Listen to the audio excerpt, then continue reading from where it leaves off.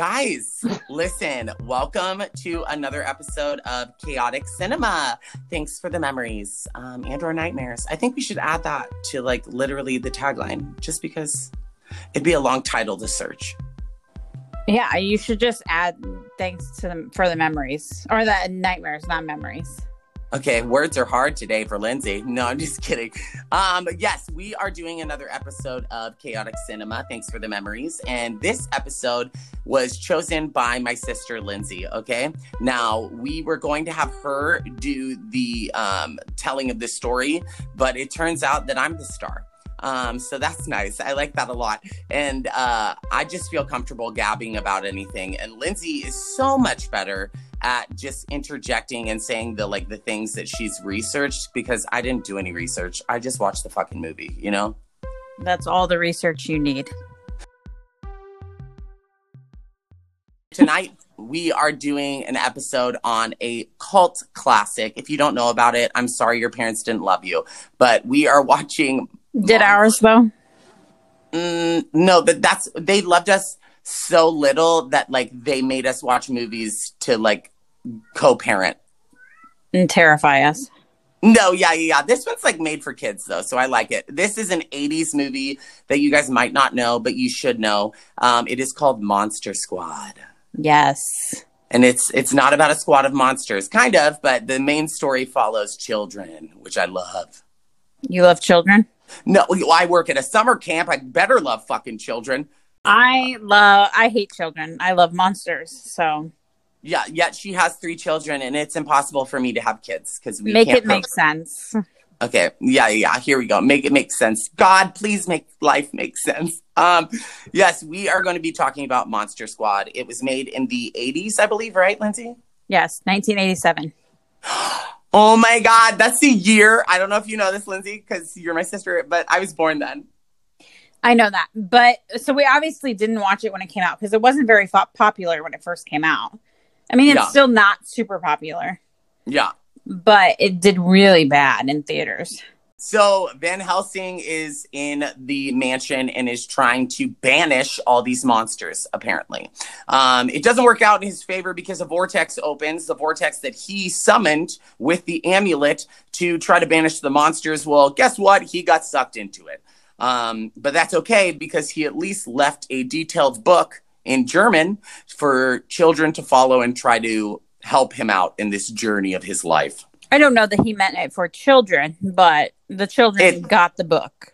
Children got the book. And people say children don't read. It's crazy. The mom, the very iffy mother gave it to him. Yeah, with her Farrah Fawcett hair. She had the best hair. But yes, so after that scene, it cuts to a school, okay?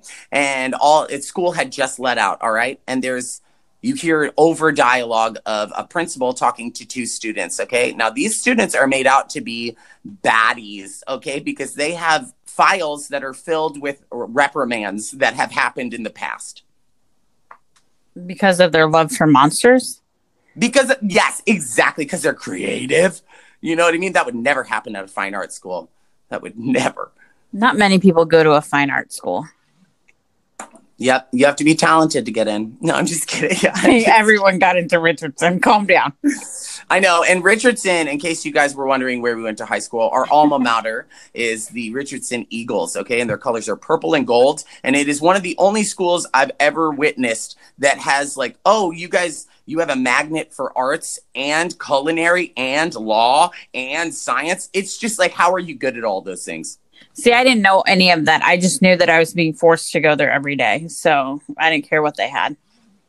No, I love that. What's for lunch? You know what I mean? That's how I feel. For sure. I just feel like all the time.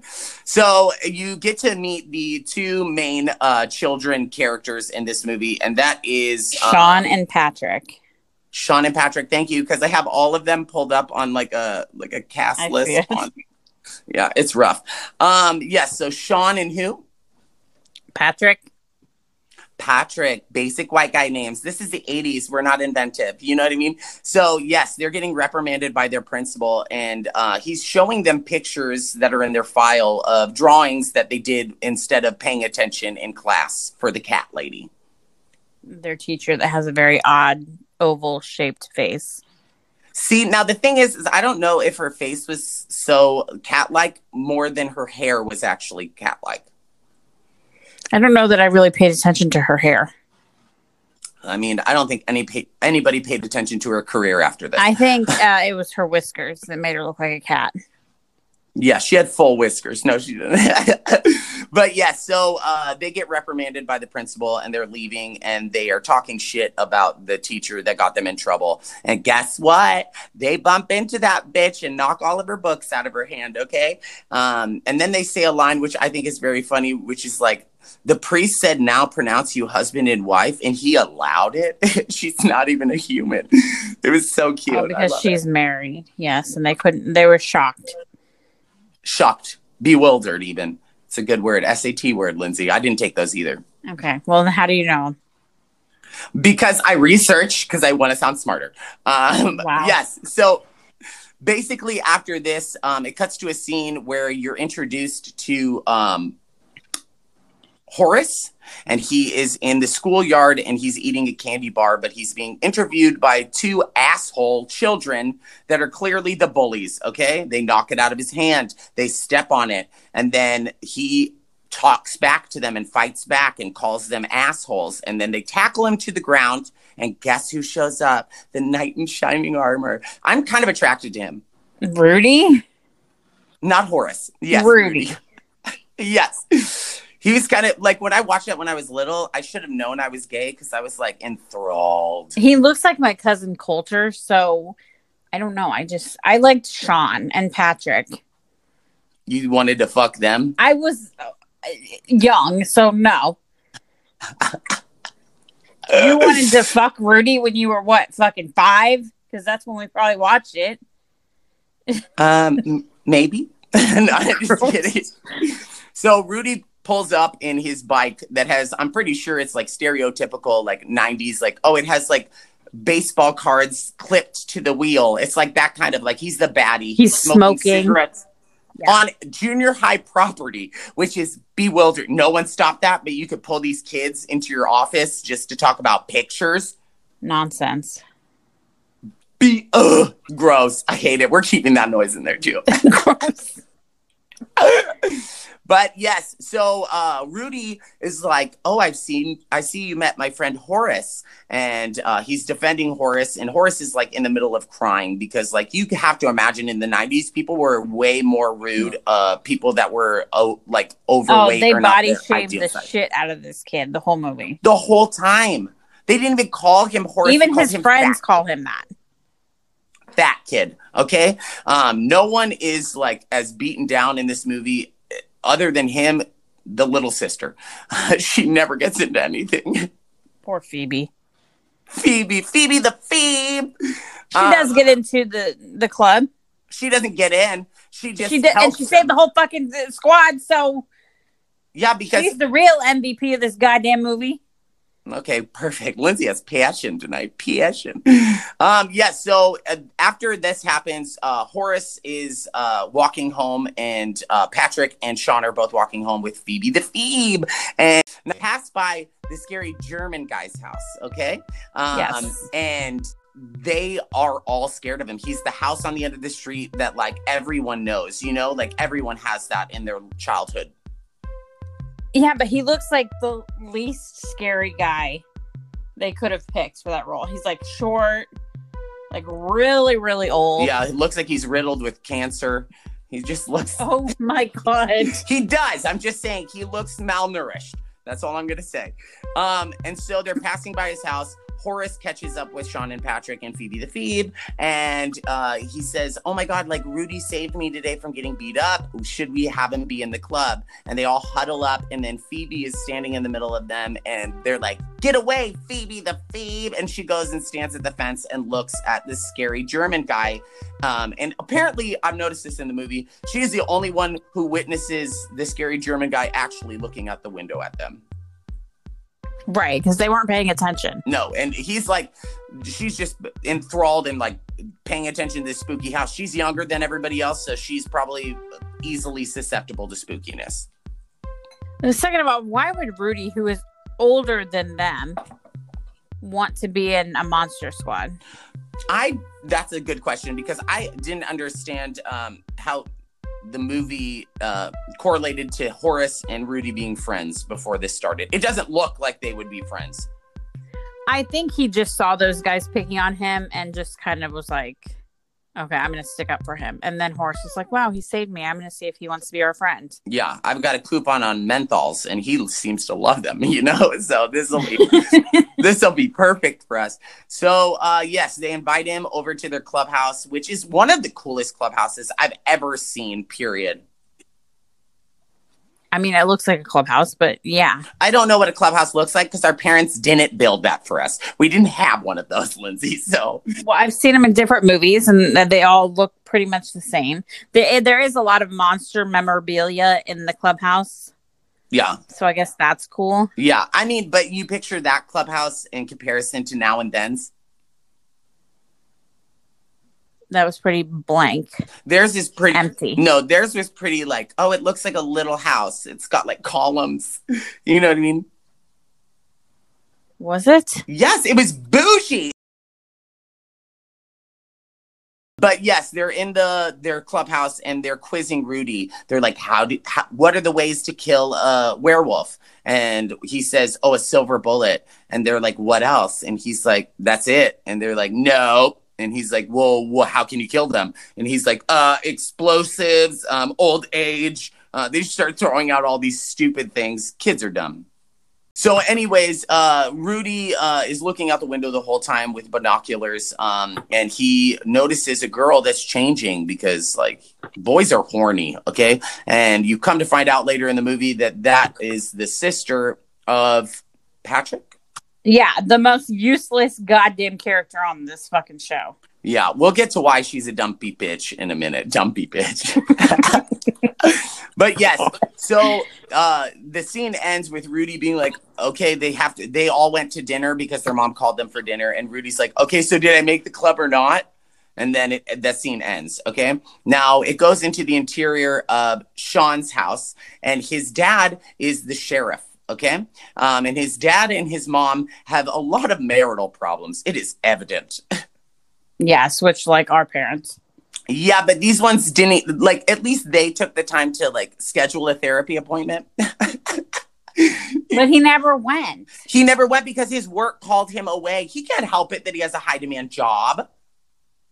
Yeah, but he has a high demand family also, and he can't just ignore his family and blame it on his job all the time. Yeah, something's got to give. Something's got to give. And yeah, that's the truth. He ends up leaving. His son asks him for money to go see a horror movie that he's wanted to see. It's like, I forget the name of it, but it's like the 8th installment of this horror franchise. Oh, it's Groundhog Day. Really? Yes. And it's supposed to be about some guy who with like I think they said an axe or a chainsaw. So it's definitely not the Bill Murray Groundhog Day. No, yeah, because we know there would be no sequels to that. There's no way that they would make sequels to that. But yes, it's basically their version of a Jason Voorhees type movie is what I'm thinking. Yes, which because I'm pretty sure Friday the 13th was around. Yeah, but in movies, they don't take in mind the movie. It's not real life. They don't think about those movies while it's happening.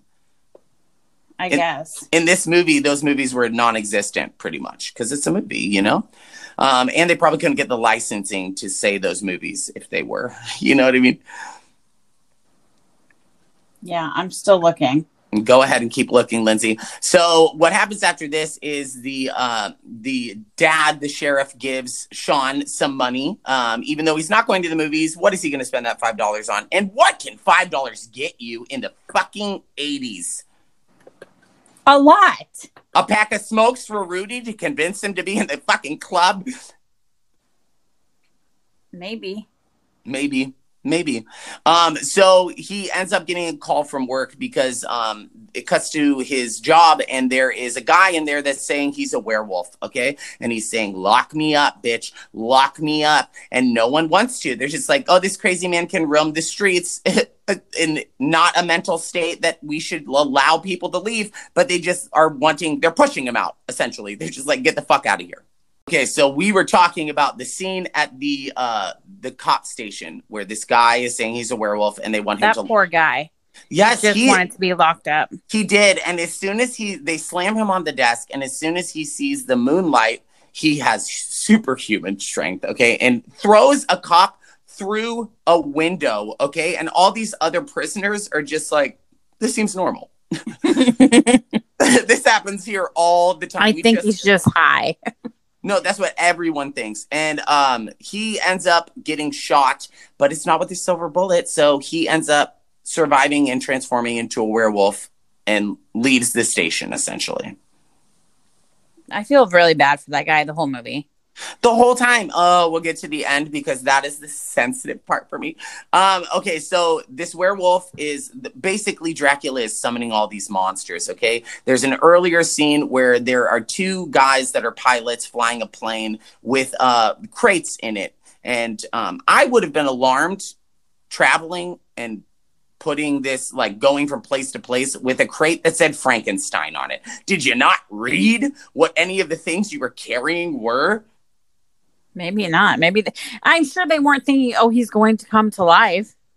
No, I know, but it's just like, maybe that's why they were so spooked out at the beginning of that scene, is because they had read what, because the guy's like, oh, yeah. Yeah, they were very creeped out.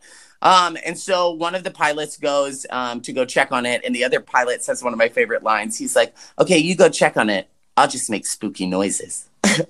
Which pilot would you be in that scenario? The one going to check or the one staying up? The one staying. Okay, because first of all, he probably didn't even notice that the cabin opened beneath him until the guy ran in and told him after it. He was just cruising up there, just like driving the plane. Yeah, but it didn't even kill the guys, did it?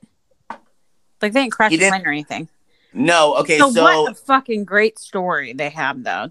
No, basically, the way that this, the pilot who was inquisitive tried to get rid of Dracula, he sees a bat and then it transforms into Dracula, and he's like trying to find the bat, and he sees Dracula behind him, and he's bewildered because there was no one on this fucking plane except for the other two humans. It's kind of shocking. Yeah, for sure. And he is laying on the ground after Dracula had like pushed him and like really just like outpowered him, and he opens the latch that Frankenstein's fucking crate just happens to be sitting on, and it drops, and then you see Dracula hovering, and then he looks at the guy and he's like, okay, bitch, you didn't get me, and then he turns into a bat and then flies out. Okay, yeah. And then Frankenstein falls into a swamp. But if you notice in that scene, there's another crate that falls into the swamp, and that crate did not fall out of the fucking plane. I didn't notice that, but I know who it is. Yes, it's the swamp. No, thing. It's Gilman. Yeah, Swamp Thing. Gilman. No, his name is Gilman. They couldn't use Swamp Thing in this movie, so he is titled as Gilman. Oh, okay. I did not know that. And he was played by a special effects artist. No, and you know what's funny is we referenced Gilman in the Scream 2 review when I was saying that Jada Pinkett Smith died on the stage and she looked like Swamp Thing. Yes. That's exactly when the Swamp Thing, or when Gilman dies in this movie, that is what I picture Jada looking like. Oh, yeah. Well, don't ruin it. We haven't gotten to that part. How do they know that they die? Well, it's called Monster Squad, so you assume that good wins. I don't assume anything. Yeah, because assuming makes an ass out of you and me. That's right. But, like, also, people think this Dracula is so scary. If he was real, I mean, he's scary looking for sure, but he would have killed those pilots. No, for sure. And it's like, did you know, Lindsay, I don't know if you know this, but his character was supposed to be played by Liam Neeson. Wow, I didn't know that. Look at you coming in with a couple facts. I'm telling you, like the guy in Taken, could you imagine him being like, I want to suck your blood? I will find you, and I will kill you. Yes, and biggest thing, why didn't Dracula have a Transylvania accent in this movie? Was he from Transylvania? Dracula's backstory is from Transylvania. Okay, but do we know what Transylvania accents sound like except for just the vampire blah, blah, blah? Avanti, Zaghi, blah. No, we don't. He barely talks in this movie, though. I mean, I guess he does, but he is the main bad guy in this movie. He is the one that is conjuring all these monsters to come and help him in this task to basically every 100 years the monsters can come back and try to tip the balance of good versus evil. Yeah, so there's Dracula, Frankenstein now fell in the swamp, Gilman we talked about, werewolf, Wolfman. Yeah. And the Mummy. The Mummy.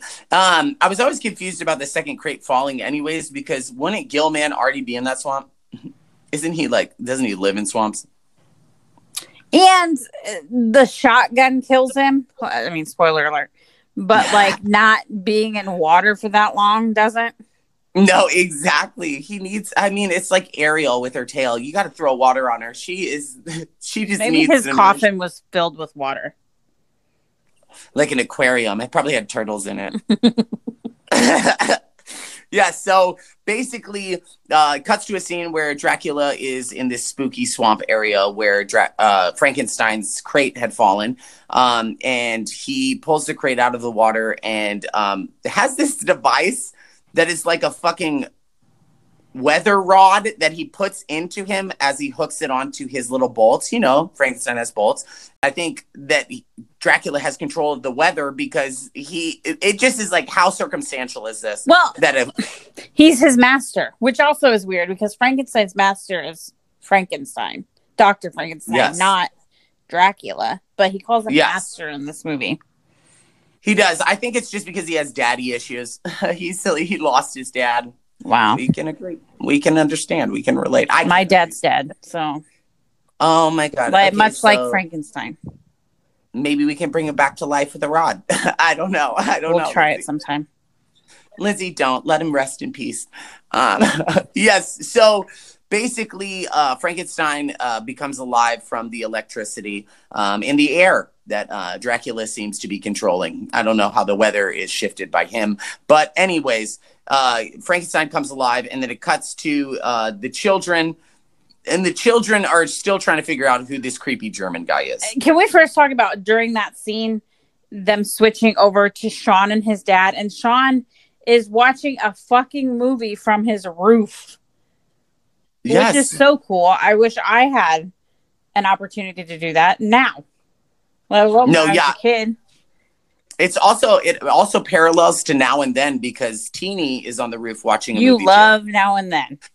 I'm telling you, it's a good movie. It's one of the only movies I consider Rosie O'Donnell an actress in. That's rude. What about the one where she played the girl with Down syndrome? I've never seen this, but I want to now. I just think she rides a bus. She rides a bus. I think that's the clip I saw. I don't know. Anyways, Rosie O'Donnell is an actress.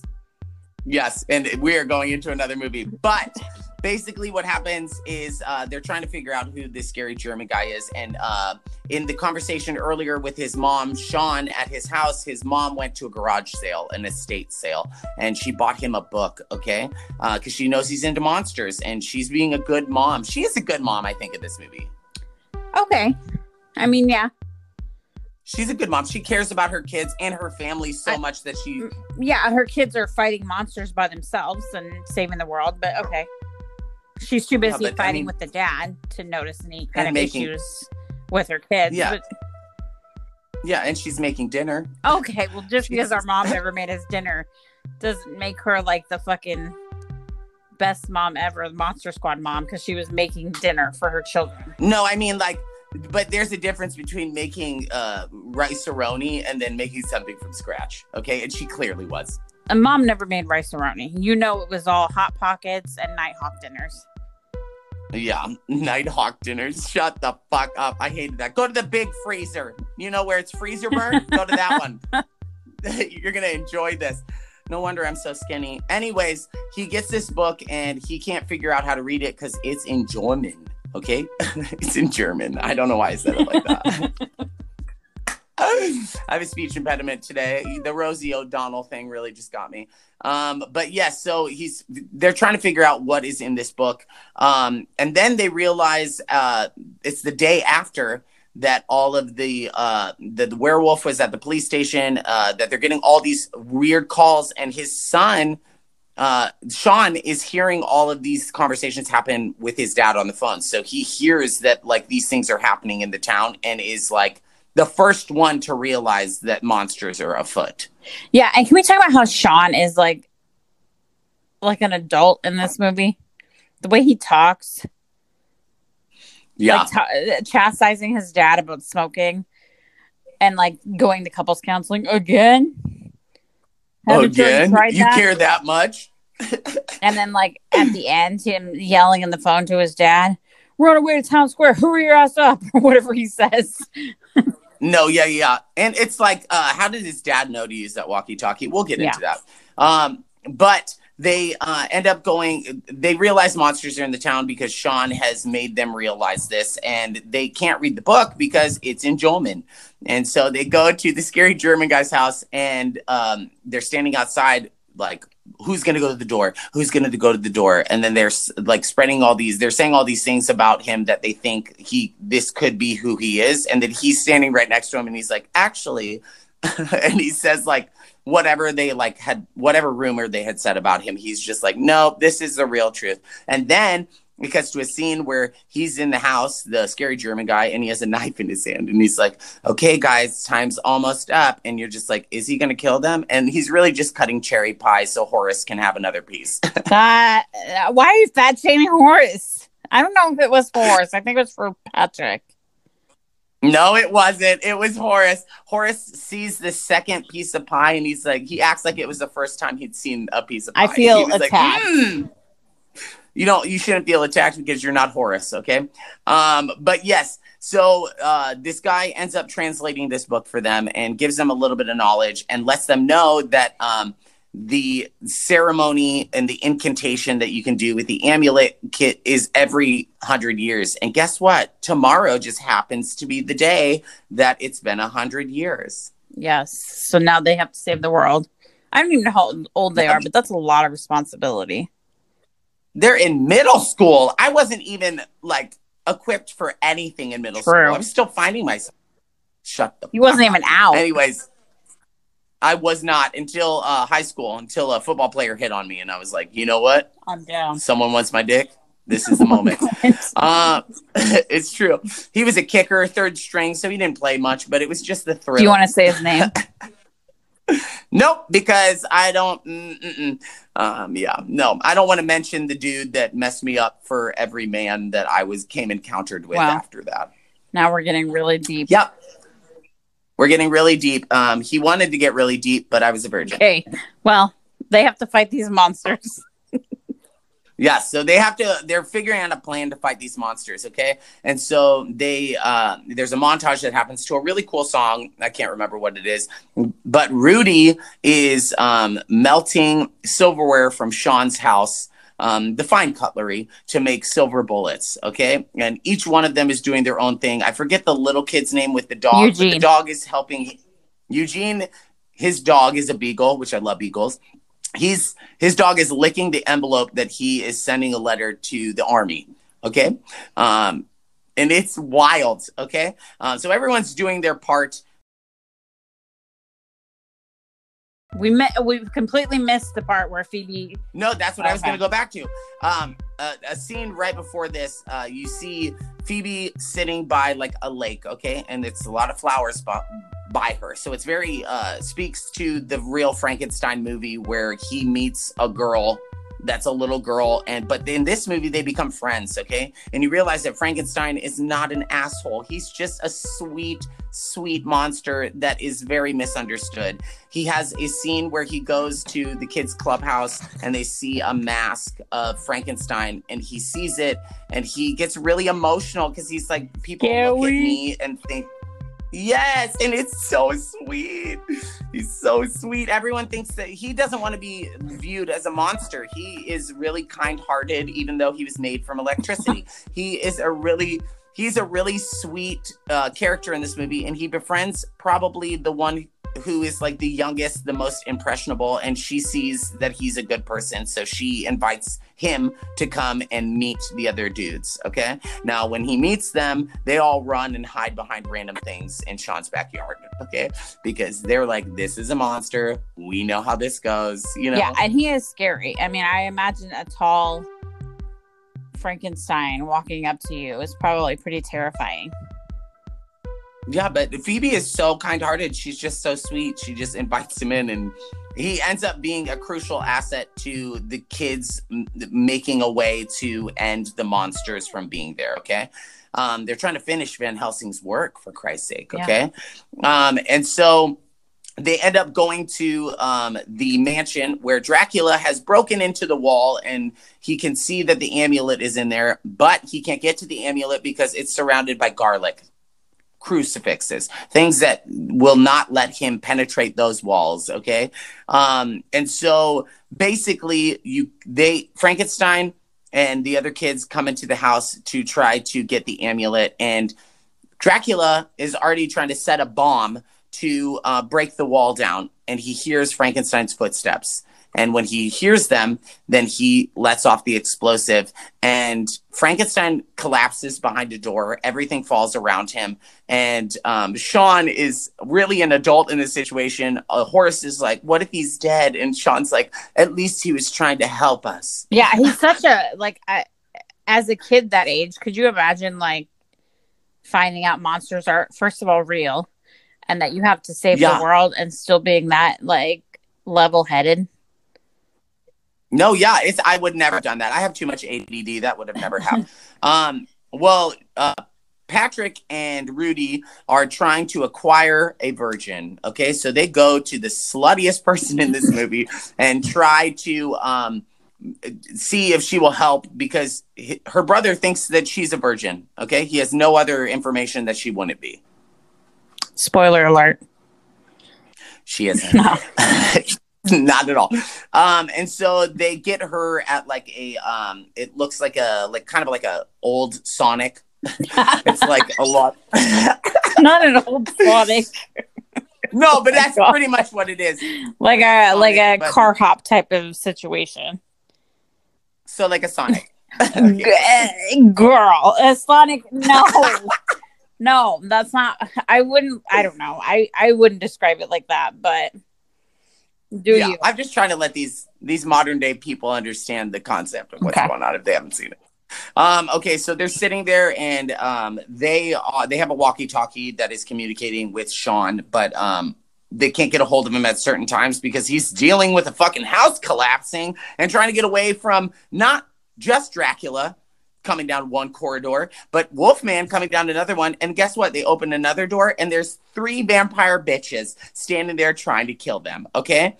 And they are placed in the middle of these 3 hallways, and there's a statue. Okay. And Sean, being the adult he is like, oh, well, there's got to be a lever here that'll get us to another place, like a secret door. And so he starts pulling on this like statue, and they pull on the arm, and they fall into a trap door that takes them to the basement that is really located right next to the hole in the wall that the amulet is at. Yes. And can I just say, those 3 schoolgirl vampires were so terrifying when I was younger. They were like the most terrifying. I think that, I'd say out of all the villains in the movie, they were the ones that I was the most like, ooh, creeped out by. Yeah, very scary. They were very scary because not only were they like high school students that now had fangs, but they walked towards you in such like an ominous way that it like, you just felt threatened even though they were just and they were walking. Hissing like super scary. Yes, fucking snakes in this motherfucker. It was crazy. Okay, so they pull the arm of the statue. They fall downstairs into the trap door, and this is when Sean can see the amulet. He isn't allergic to garlic, so he just goes in the fucking room, takes the amulet, and as soon as he gets out and says, "I got it," Dracula is right there and puts him in a chokehold. It's Dracula's favorite position if you listen more. It is. And so he's choking Sean. Horace is on the ground with Eugene, and Eugene is completely useless in this movie, I feel like. But Horace has a piece of pizza in his pocket wrapped in foil because he has diabetes and he needs to keep his blood sugar up. I don't know. Why do you have a piece of pizza in your fucking pocket? It's just like... He was hungry. All the time. The whole Okay, movie. fat shaming Horace again. I thought we were past It this. isn't. We are past this because honestly, Horace does something in this moment that I wouldn't have thought of. It's a piece of pizza, and you know, Italians, we love garlic. Okay, so he puts a piece of pizza against Dracula's face. This stops the chokehold on Sean. They escape. Okay, and as they're running away from the manor, I'll call it the manor. They run into the other kids that were. The Phoebe the Phoebes has gotten a hold of the scary German guy, and he has a army fucking Jeep that they pull up in. She's like, I got the scary German guy. And then they the other two roll up on bikes, and they all meet up. This is the first time that their plan is actually like working out. They're all together. You're not scared of like what is happening to the other kids. Right. And they're planning the big show, the big showdown. The big show. They want to meet at the church, but the church is closed. Okay. So they're like, where is a public place that we can all meet? And they're like town square. Okay. So they go to the town square and they're traveling there. And as they're traveling there, the mummy decides to jump on the back of the fucking army Jeep. Okay. They can't seem to figure out a way to get him off of there, but they realize the mummy is such a terrible monster to pick for Dracula too, because the mummy is worthless. What are you going to do? They unravel this son of a bitch basically while they're driving, and he's gone for the rest of the movie. Yeah, Rudy shoots an arrow into a tree, but he hooks on the unravelings of the bandage of the mummy. And so as they're driving, the mummy, I love the face on the mummy when he realizes that it's attached to a tree, because he's like, and his body just starts unraveling, and they end up escaping, and then all you see is just the skull of the mummy, like in the middle of the road, just like spinning. I love it. But also, he's a worthless monster. Yeah, I mean, if you look back in this movie, the cops were called to a museum because a mummy just got up and walked away. And then he doesn't do anything. Instead of except hiding in Eugene's closet and scaring him. And his dad didn't even look in the fucking closet. His dad's like, "Ooh, scary monster." This is why I hate parents. Turn around. Because what the fuck? Parents are garbage in this movie. That dad specifically, I feel like he was a recovering alcoholic. He just seems like someone who's absentee. He was such an asshole walking in. Monsters, get out. Not even really taking the threat of monsters seriously. We've all seen Monsters, Inc. We know Sullivan could have been in that closet. Yes, that's how they enter the room, is through the closet. He didn't even look. He opened the fucking closet but didn't turn around. Yep, not at all. And he shuts the door and tells the kid that you're being a baby. You're not sleeping with us tonight. Get over it. I hope the mummy fucking kills you. Yes, essentially. And so after they escape the mummy and the mummy is dead in the streets, he does not appear in the rest of the movie. That is the easiest monster for them to kill. Yeah, that's what I'm saying. Movie. Like, and what would be how would he kill the kids? I don't know. Wrapping him in his bandages? I don't know. I don't know. This isn't a doctor's office. We don't need that, sir. And so basically after this, they're driving to the town hall. And this is where the virgin, the one who had her top off earlier in the movie, she is reading an incantation. She took German. We need to back up. That's why they picked her. We need to back up. What? Because we missed the whole thing where Sean's dad and his partner are driving to the house. To their house. And Dracula... They like run. They're about to the house. Like hit head on with Dracula, and Dracula's car disappears through their car. Yeah, how is that possible? I think it's just like, oh, he's a monster. He can do that. No, I know, but the whole time the sheriff, Sean's dad, his partner, doesn't believe that monsters are even in the city, and so when that happens. He finally realizes. I think that it was before that. I think it was when the werewolf called him to warn him and said he's going to kill your son. I think that's when he started taking it seriously. And so they go back to Sean's house where Dracula is. Yeah, but the black guy was not the one taking it seriously, even up until then. So they go back to Sean's house. Dracula blows up that treehouse you love so much, and then he comes to the front, and they pull up in the cop car, and then he throws dynamite under the cop car and kills his partner. Yep. And right at this time, the mom walks out of the house, and it cuts to a silhouette of Dracula turning into a bat. And the mom is like, ooh. Well, before he turns into a bat, he says, "I will have your son," which is fucking terrifying. But fucking terrifying. So he shifts into a bat because that's what vampires do. I don't know. But yes, he shifts into a bat and he flies away. And the mom and the dad, Sean's dad, in that moment, you can see the panic because Sean's dad runs into the house and is trying to find his son and Phoebe. This is the first time they remember that Phoebe's a part of their family. You know what I mean? They're like, oh, he said he's going to come for our son, but like, where's our daughter? Where is she in this moment? And so, yes, he blows up his partner, his cop partner. And that's when Sean's dad gets on the walkie-talkie. And it just happens that his son is, after a couple of attempts to reach his son is like, meet us at town square. You son of a bitch. I don't know. He doesn't say that. Son of a... He just the way he talks, he's so forceful that it's frightening sometimes.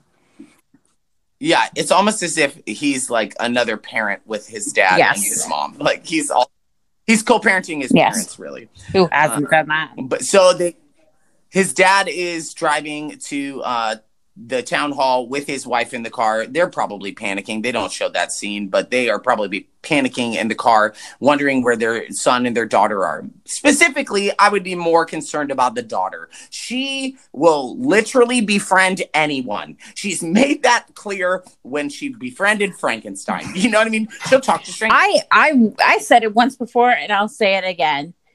The Monster Squad really did nothing. She was the one that saved it. I gotta argue this because this is where the heightened fight between all the monsters come to the town square at separate times. There's separate scenes. They're not worth mentioning all the way because I don't want to make this go on forever. But if you look at the kill count on the monsters and the kids, Rudy slaughtered.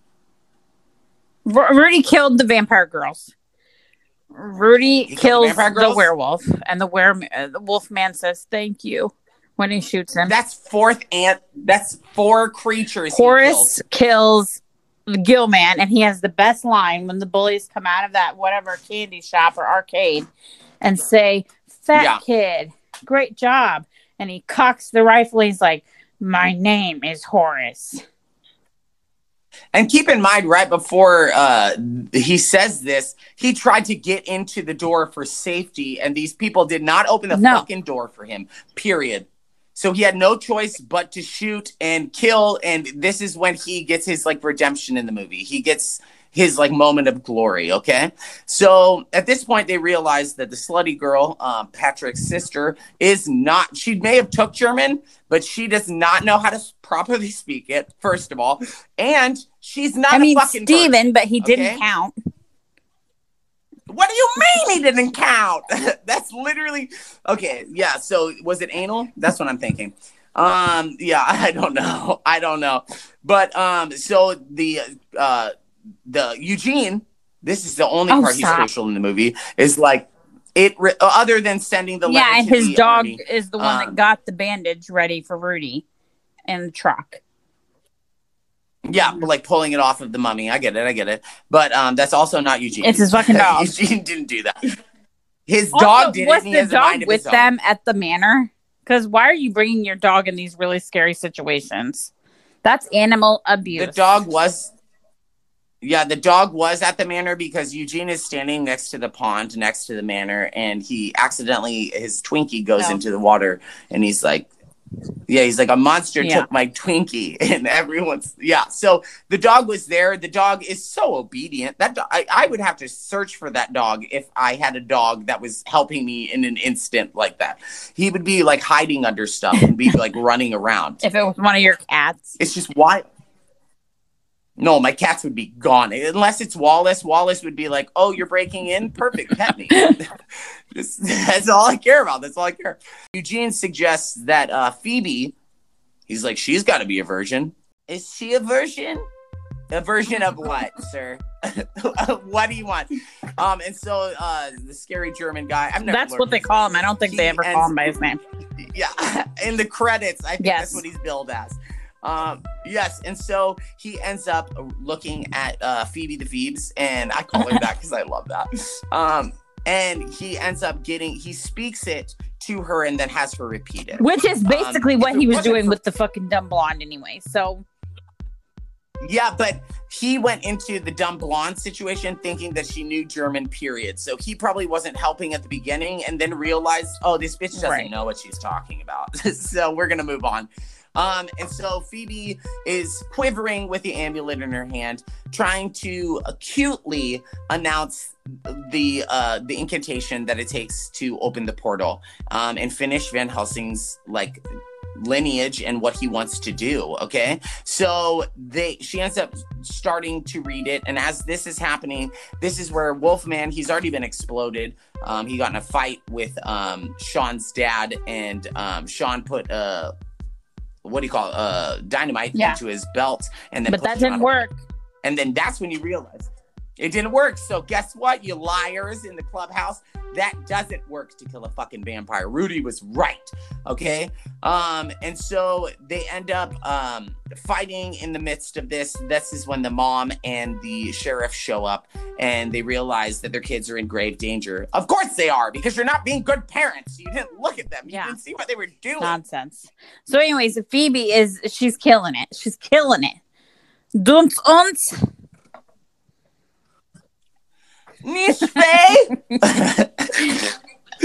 If we're not pronouncing this correctly, it's because a child taught us how to do this. Yes, and we don't. Yeah, and this is the time that Dracula shows up again. Now, what does Dracula do? What is the scenario that plays out? He's walking toward Phoebe as she's reading this book. She's looking up, and the German guy's like, "Don't look up, don't look up." And the German guy gets up like he's gonna do something to Dracula, and Dracula just shoots him with a light source of some kind that I'm not sure where Dracula is getting all this magic power, but he's killing the game. I mean, he can make weather happen. I'm just saying maybe the scary German guy fell over because he's in remission. Had a heart attack. So Dracula gets up to her, picks her up by her chin, basically. And says, "Give me the amulet, you bitch," which I think was uncalled for. I don't think he needs to call a 5-year-old a bitch. And then his eyes turn red and his fangs come out. And the actress said that she hadn't seen that when she was filming, and that was on purpose. That was the guy that played Dracula's choice, so that it was a real scream. Yes, reaction. Yeah. So. Yeah, which is great, because that's what I love about movies is we watch movies so we can escape reality. We escaped reality in our childhood by watching these movies because what was happening during those times was hard for us to digest. So we escaped in movies. That's what movies are for. So when I see things like this happen and actors take that extra step to make it more believable, it makes me appreciate the movie so much more, because it's genuine fear from a child who didn't realize the actor was going to be yes. So what happens after that? Who comes up behind Dracula? Nick. Behind Dracula, Lindsay, I don't remember that part. Frankenstein, when he has her up by the neck. Oh yeah, Frankenstein. Yes, Frankenstein comes over and wrestles with Dracula for a minute. Well, he says, when the vortex is opened because bogus. Yes, and this is when the vortex finally opens because Phoebe has finally finished the incantation. Okay, and the vortex opens, and Frankenstein is trying to get Dracula in the vortex, so they start wrestling around. Okay, he ends up pushing Dracula into the onto a someone pushes him onto a stake. It was stake. Frankenstein. Yes, and then right after that, some more nameless shit happens, and Dracula ends up going into the vortex eventually. The most important thing I want you to remember from this is the saddest part of the movie is Frankenstein is at the bench in the town square, okay? He's holding on because this vortex is trying to pull him in. And Phoebe is sitting right behind it. And she is made best friends with him. She trusts him. She loves him. And he has her stuffed animal, or she has her stuffed animal. And he ends up, he says, I have to, like in his own way, I have to go. Yes. And she's like, no, don't go, Frankenstein. Don't go. And it's so sad. He ends up floating into the vortex, and Phoebe throws her stuffed animal and he catches it. And it's just the sweetest interaction of the whole movie. It shows, like, not to judge people just based on their appearance. She liked him because he was sweet to her, and that's all that mattered to her. She didn't care about what he looked like. And so he ends up going into the vortex. But you also see a reoccurring character, Van Helsing, pop up in the vortex. And he gives a thumbs up to Sean for pretty much like orchestrating all of this. Because without Sean, Sean killed one person. And that was Dracula. Sean killed one person, but did he kill Dracula though? The one that was like he staked him. No, he didn't. But he was also stage managing the whole situation. Okay, he was like, okay. He put all the thought into. Without him, these monsters would have wreaked havoc, and the tip between good and evil would have. But I think Phoebe deserves to be in the club. Phoebe, I'm sure after this, if they made a Monster Squad 2, she would be in the club. She'd probably be the fucking president. Okay, she would, because she literally did not as much work as Rudy, but she did a lot of work. Yeah. She's the one who opened the vortex. But Rudy is the one who killed the most monsters. Out of the 8 monsters that were in this movie, he killed 4 of them. Okay, so he's just such a. I love his character. And then that's the end. The National Guard show up, ask for who Eugene is, because somehow this paper that Eugene wrote with fucking crayons showed up to the National Guard or the Army or whatever, and they show up. And can somebody tell me what in the Sam hell's going on here? And they're like. Yeah. And he's smoking a cigarette or a cigar. Like, who are you guys? And Sean's like, we're the Monster Squad. And then it starts playing the Monster Squad theme song. Yeah, the end credits pull up, and then you see everything from the characters in the movie, and you see that the scary German guy is mentioned as a scary German guy. Now let's talk about your favorite characters. Or character. Okay, I think I have 2. I really, really love Rudy because he's a bad boy that didn't need to be friends with these kids, but in some situation he became friends with them and didn't like make fun of them. He just tried to help them out, even though he's significantly older. Yes. You know what I mean?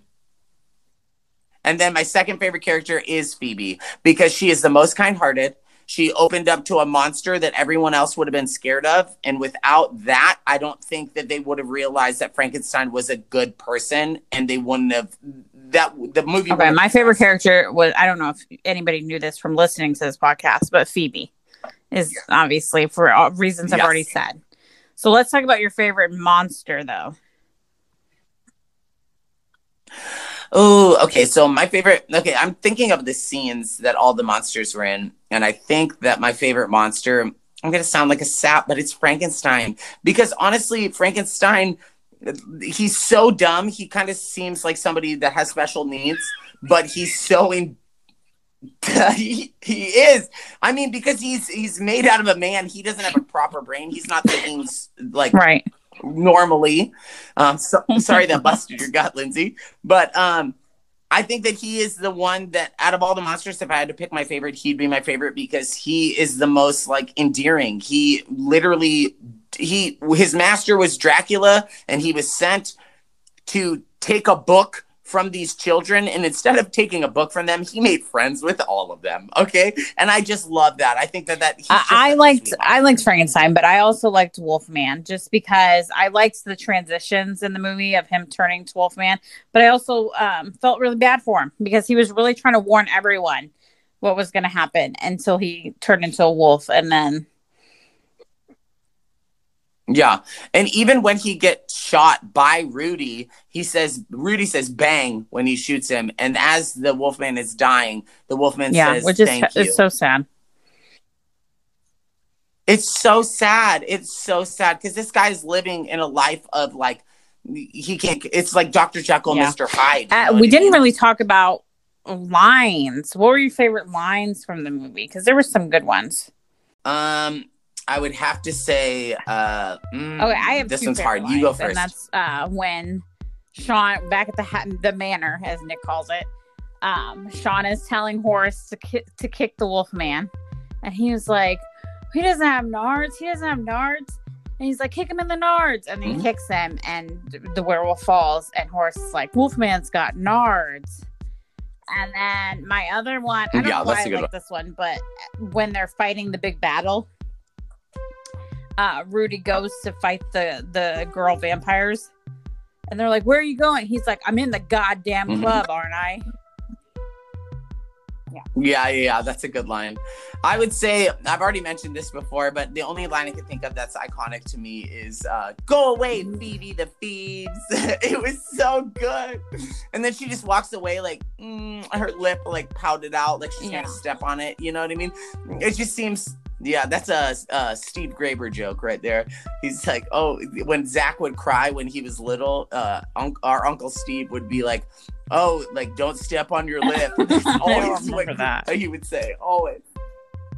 I remember it like it was yesterday. Okay, we were, this was one of the Christmases that we were at Grandma Graber's house, which is an iconic house. And she used to, instead of buying stockings for everyone that she could just repurpose the next year, she would just get tube socks and write in Sharpie our names on them. Okay. I loved it. Yeah. Because at the bottom of that sock would always be money. Okay. So we were really just trying to pour everything out just to see what the bill was at the bottom. Okay. Some years it was a 10. The good years, it was a 20. Okay. Did our parents take that money from us? It was just our life.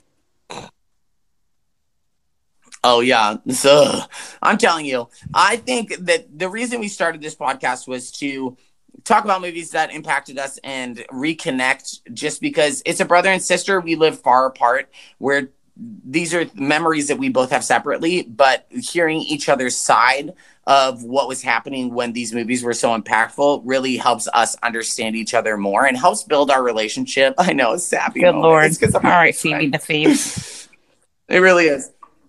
And I'm telling you. But I think that this movie helped me in my childhood specifically because this movie is about children seeing adults not listen to them and still finding their own way to take care of the problem. And that, if I could sum up our childhood, that would be our childhood. So, I think that's why. Why does this movie speak to you? Because Sean's parents, you're used to seeing movies where people are, the parents are perfect, and especially kids' movies. They always have really great parents. Yeah. And this was like the first movie I remember where the parents were always yelling and screaming and fighting, and the kids were impacted by that. Which that's most of people in America. Most people have families that do not get along. Nobody is like June Cleaver. I don't think that families put up with, the kids don't have to put up with parents fighting all the time. I don't mean to sound like an asshole, but my kids, we don't fight in front of my kids. My kids can't hear us fight. We don't fight. So I don't think that that's a normal thing to like be screaming to where your kids can hear about all your marital problems. Yeah. But every family has those marital issues or fights that happen. I think that because of our childhood and things that we've gone through, we've learned how to be better parents than what we had. And I think that's just a normal thing that a lot of people, if you had crappy parents, you tend to be very sensitive to what your children are dealing with. And so I think that like this was a movie that helped me escape in those times. And it's taught me how to, like, because of this, it's taught me how I want to, it showed a real parent and like relationship dealing with having kids and like not really, like, kind of being absentee parents. Their kids were out doing whatever they wanted because it's the 90s. You only had to come home when the street lights came on. You know what I mean?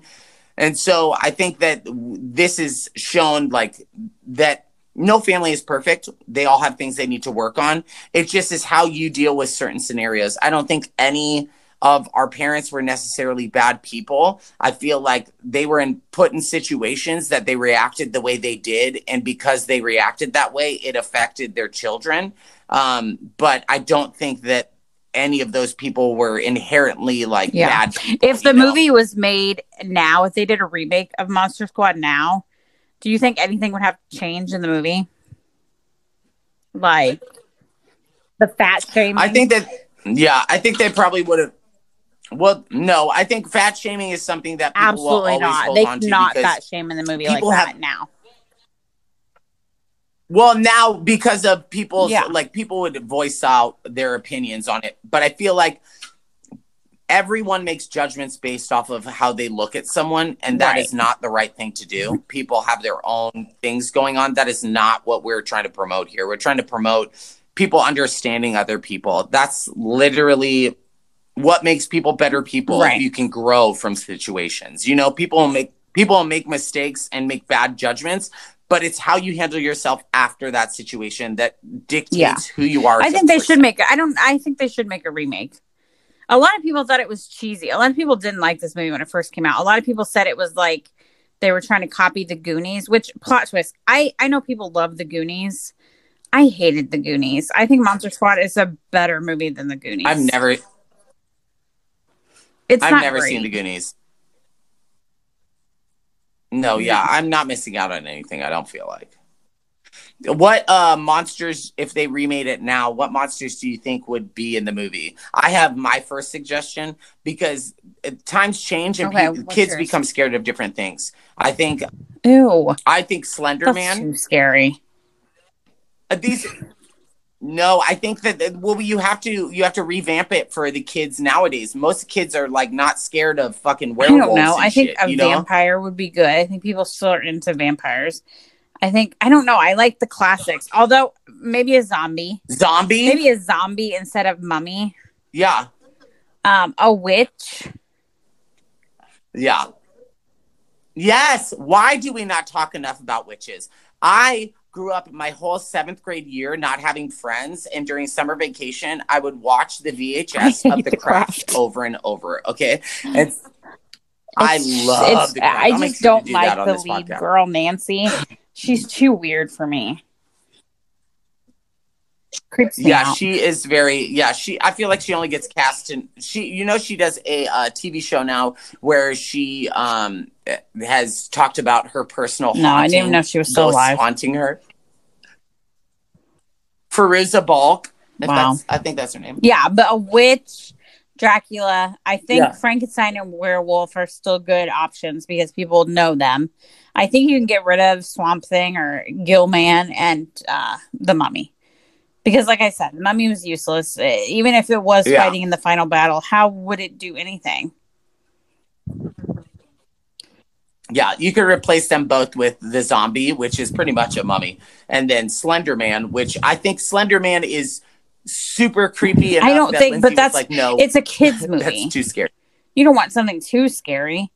I'm thinking a witch, classic witch. Yeah, but kids. Zombie, Dracula, Frankenstein, and Wolfman. Slender Man is like Michael Myers. It's not a monster. It's like a. Yeah, but kids. There have been murders. Yes, but there hasn't been murders that happened because of Frankenstein. That's what I'm saying. Like they're not even in the same category. Yeah. I can't even think of other monsters. There's no ideal monsters you could add into this. Like, you know what I mean? They really should, but I think people are just what I've noticed in movies recently is they tend to remake a lot of things. Okay, which is fine, but where are the new ideas? You know what I mean? Like, we can't keep remaking things from the past and like putting our own spin on it because we're not doing anything new. We're reinventing something that has already happened. Like The Wizard of Oz becoming Disney is big on that. You know all their live action cartoons or like making Dumbo live action. What are you doing? No, yeah, and I think it's just like, and they've remade Spider-Man like fucking Tom Holland is the best Spider-Man. Spider-Mans in the span. No, I know, but it's just like I can't get into those movies because in the last 10 years you've had 3 different Spider-Man. You can't. You don't watch Marvel movies? I don't jive with that. I'm not. Nick will pull me to the theater to watch these movies, but I just don't get into it because there's too many superhero movies. I can't get into it. Thank you all for listening. So next week on Chaotic Cinema, thanks for the memories and or nightmares, we are going to be talking about one of my favorite movies from the 90s. It's Don't Tell Your Mom the Babysitter's Dead. Do you know the movie or Arma? I don't know the title, but I do know the fucking movie. Don't Tell Mom the Babysitter's Dead. Yes. Okay, so I just needed to leave out the like R or your. Okay, cool. Don't Tell Mom the Babysitter's Dead. It's a really good one. It's got Christina Applegate in it. And it's one of the few roles, it's early in her career that she is not leaning 100% onto comedy. She's like the ingenue. Like a business person? Do you know what an ingenue is, Lindsay? No. The ingenue in like musical theater or any stage production, the ingenue is like the frilly girl interest, the one that is like stereotypical, like the love interest in the movie. That's what an ingenue is. See, we're learning together. Isn't that great? It's fucking learning. But yes, thank you guys for listening. Thank you, Lindsay, for doing this with me. Honestly, this was your idea, and I love that we're doing it because we're getting to talk. I get to watch a lot of movies on nauseum that we loved in our childhood. This was great. I respect you for that. Yeah, I wish our relationship was. No, I'm just kidding. I'm just kidding. Bye. Thank you guys for listening to another episode of Chaotic Cinema. Thanks for the memories and or nightmares. It's pretty much official. We're just going to add it. Please tune in next week when me and my sister argue for another hour and a half about the movie Don't Tell Mom the Babysitter's Dead. It's a 90s classic, so tune in if you like bickering. Have a good day.